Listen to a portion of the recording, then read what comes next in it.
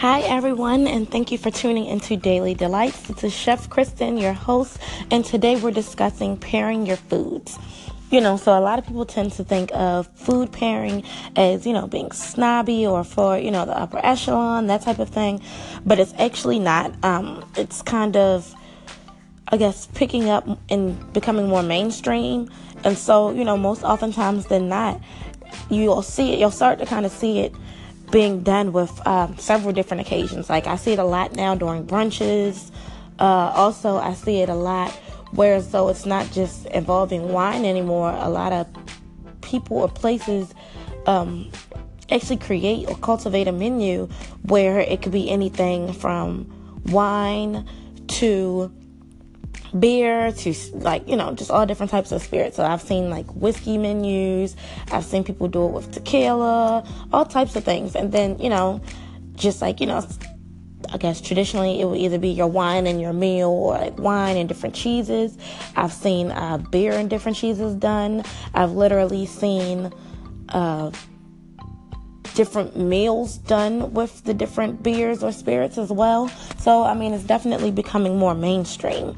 And then, it's not as hard as, most people seem to think it is, literally it's just building flavor profiles, but more oftentimes than not, when you're creating your own meals, usually you're doing that with the seasonings that you're using when you're cooking your meals. So, pretty much pairing is literally kind of the same. It's pretty much the same concept. It's just kind of taking it a step further with your alcohol.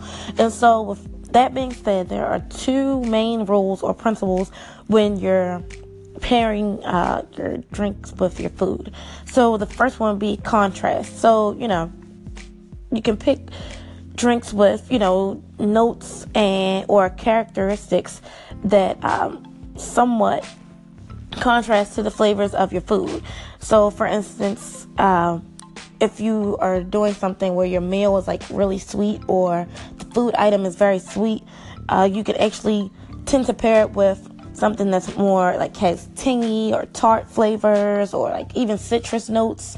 That type of thing kind of really works well. So, whatever it is, kind of like a yin and yang thing concept, I guess, just try to create that balance. So if it tastes very sweet, do something a little more tangy or sour. If it tastes tangy or sour, do something with more maybe flour notes in it or, sweet notes, that type of thing. So then the second concept or rule would be mirroring.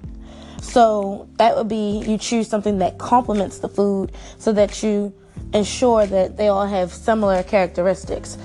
So I guess perfect example is Moscato. A lot of people love Moscato wine. So traditionally, Moscato is actually a dessert wine. So when you're drinking something sweeter and when you're eating something sweeter like a dessert or something like that, and then I would say something sweeter and more creamy or a custard based something, then I would pair a Moscato wine with that. Or you could do even a whiskey with vanilla notes, something that's been, stored in a vanilla aged barrel or something along those lines. And then even sometimes you can do a combination of the two with contrasting and mirroring. And something like that would kind of come into play with, your more subtle wine, spirits, or beers. That would kind of come into play then. And so next we're actually going to talk about the impact the body into alcohol. And so impact is basically, the beginning of it all. So, think about the effect that you want your overall meal or meal to have or to feel like what's the overall experience you want. So that would be what your impact is. Do I want people to feel a certain way? How do I want my, just kind of everything, literally from, I guess basically the impact would be the mood that you set with the alcohol. And so then there's body. And so body is exactly the way it sounds. Overall, it's about the weight, the feel, the texture of the alcohol. So some alcohols are even described as light, medium, or full body. I was once told to think of body as the same theory you use when it comes to milk. I know it sounds a little gross, it sounds a little surprising, but kind of hear me out. So think along the lines of, you have skim milk, you have 2%, you have whole, you have light cream, you have heavy cream, and they're all different consistencies, all different textures, all different flavors, all different, fullness, when it comes to the milk. So kind of think of it the same exact way. You have different wine, spirits, or beer. Some of them are, what you would call heavier or more full-bodied. Some of them are lighter, like you have a light beer, or you have lighter wines. Same thing. And even wine-wise, you have red and you have white. So you have a difference in bodies with the red. It's just like you have a different in bodies with the white. Same thing with spirits. You have spirits that are more aged than others, and the ones that are more aged than the others tend to, sometimes they could be more robust, and then sometimes actually it could be a little more sweeter. So, it kind of just depends. And so then talking about alcohol, you have to look at the percentage of the alcohol or the proof. So, the higher the content, the more intensified the alcohol will tend to be. You want your pairing to be more balanced. Again, that yin and yang factor or concept or theory. So if you're doing a tasting or a series of drinks, start with the lighter impact and then move to the bigger or fuller bodied drinks later. So what I mean by that is, say, you're doing a tasting menu or you're doing a whole dining experience, and each food item is start with something, or start on your pairing menu with something that has either less of an alcohol percentage or smaller alcohol percentage, and then work your way up to the fuller bodied alcohols or the alcohols that have a higher content. And then that way, you can build the flavor profile, because what you don't want to do is start with the heavier content or the fuller bodied and then work your way down, or have it scattered all over the place. Because when you drink the fuller bodied or the more alcohol content, it tends to,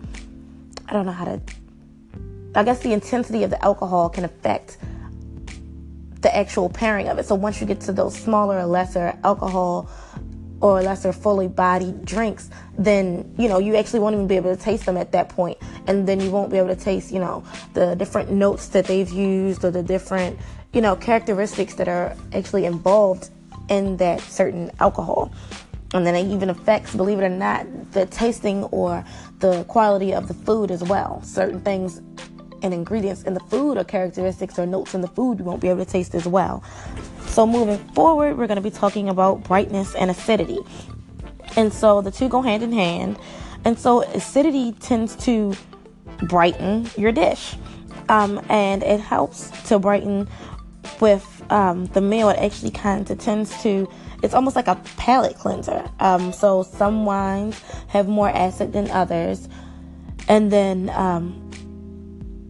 again, like something, so for example, you can have a wine, beer, or spirit even that has more of the citrus notes. So they have like lemon, they have or lemon or even lime or whatever citrus. Sometimes, literally I've had beers that have grapefruit, whatever. It doesn't matter what the citrus is. They have citrus undertones.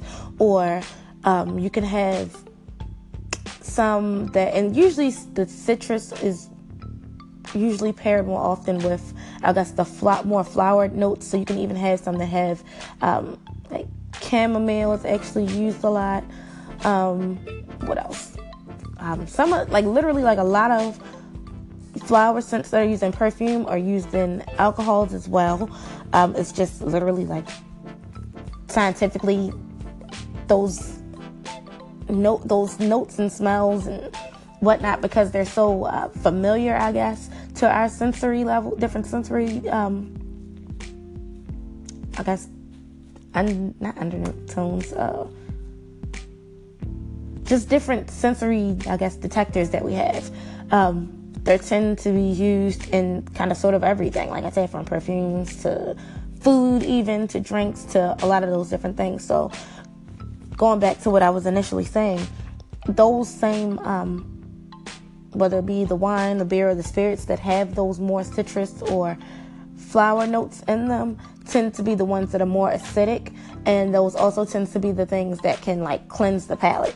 So, even when you're eating something as rich as, like say lamb, or like a really like braised rib, or something like that, where you're drinking fuller bodied red wine, some of them tend to, like even like a Merlot or like a Cabernet, they'll tend to have more of the citrus notes than the sweeter notes, or the vanillas, that type of thing. And so usually those can kind of cut the richness in the food that you're eating. So that would be what the acidity and the brightness would be. And so, again, that's very helpful, because when you're eating your food, it kind of tends to cut that fat. You don't want to keep, regardless of whether, I guess, the food is actually fatty in content or not, the richness comes from, tends to come from either the fat in the food, or I guess the amount of iron that your food has. And so that can actually kind of coat your tongue to where as though you might not be able to taste a lot of different things, whether it be a lot of different things in your meal, or more of the spirits, or whatever it is that you're drinking. So the acidity and the brightness and the alcohol tends to become a palate cleanser, so that way you can kind of get back into your groove and enjoy whatever it is that you're. And so, carbonation will actually do the same thing. So that's why oftentimes when we're eating something rich, or we're eating like a burger, for instance, a lot of people are like, oh, I need a nice soda to wash this down with, because that carbonation actually cuts through that richness and the iron and the fat that the burger has. Another thing, we haven't really talked about it a lot, but champagne actually, although some of them can be very sweet, champagnes are actually very acidic, and they also obviously have carbonation as well. So that's why champagne is good. You can have a glass of champagne, and you can pair champagne with something like lobster, or something that's like a very buttery or rich or fatty seafood, and then you can turn around and also pair it with something that's very sweet, like or rich, like chocolate, that type of thing, because it has that brightness and that acidity, and it also has the carbonation, which again does the same thing, that kind of breaks that fat or that iron down, and you can actually be able to enjoy it, and doesn't get that thick coating on your tongue, and it's just more enjoyable. So just overall, have fun, experiment, live a little. Let's not take it too seriously and be too harsh on ourselves, while we're learning. And just remember, a lot of times when we make mistakes, it can be, some of our best teachers. So, Lord forbid you pair the wrong type of whatever with the wrong food item. We're learning, you're learning. Just take it easy on yourself. Have fun, learn as you go, and just practice makes perfect. Just enjoy yourself. And then even if you decide, hey, I want to participate more in these different dining experiences that I see that are being offered, where I can, I might not have enough confidence on myself, or I might want to be able to gain a little bit more knowledge. Sometimes, a lot of us are very much so hands-on type of personalities. So don't be afraid to say, hey, I'm going to participate in this local event or that local event. Or, I see this chef has a menu that has a pairing, that is a pairing menu or whatever. Like, just go in, dive in, enjoy yourself, and have some fun. And so, also don't forget to follow us on Instagram at Our Daily Delights. That is OurDailydelights.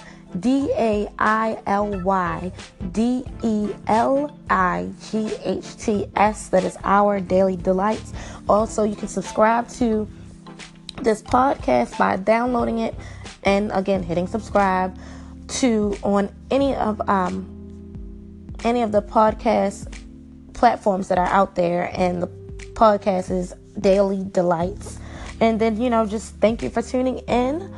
As always, thank you to the loyal listeners. Thank you to the ones that are becoming loyal listeners and that have kind of become more avid listeners as well. Thank you so much for your support. Can't thank you enough. And don't forget to tune in next Tuesday at 5:30 p.m. Eastern Standard Time to see what we'll be discussing on Daily Delights then. You all have a great week. Hopefully you learned something. And thank you again.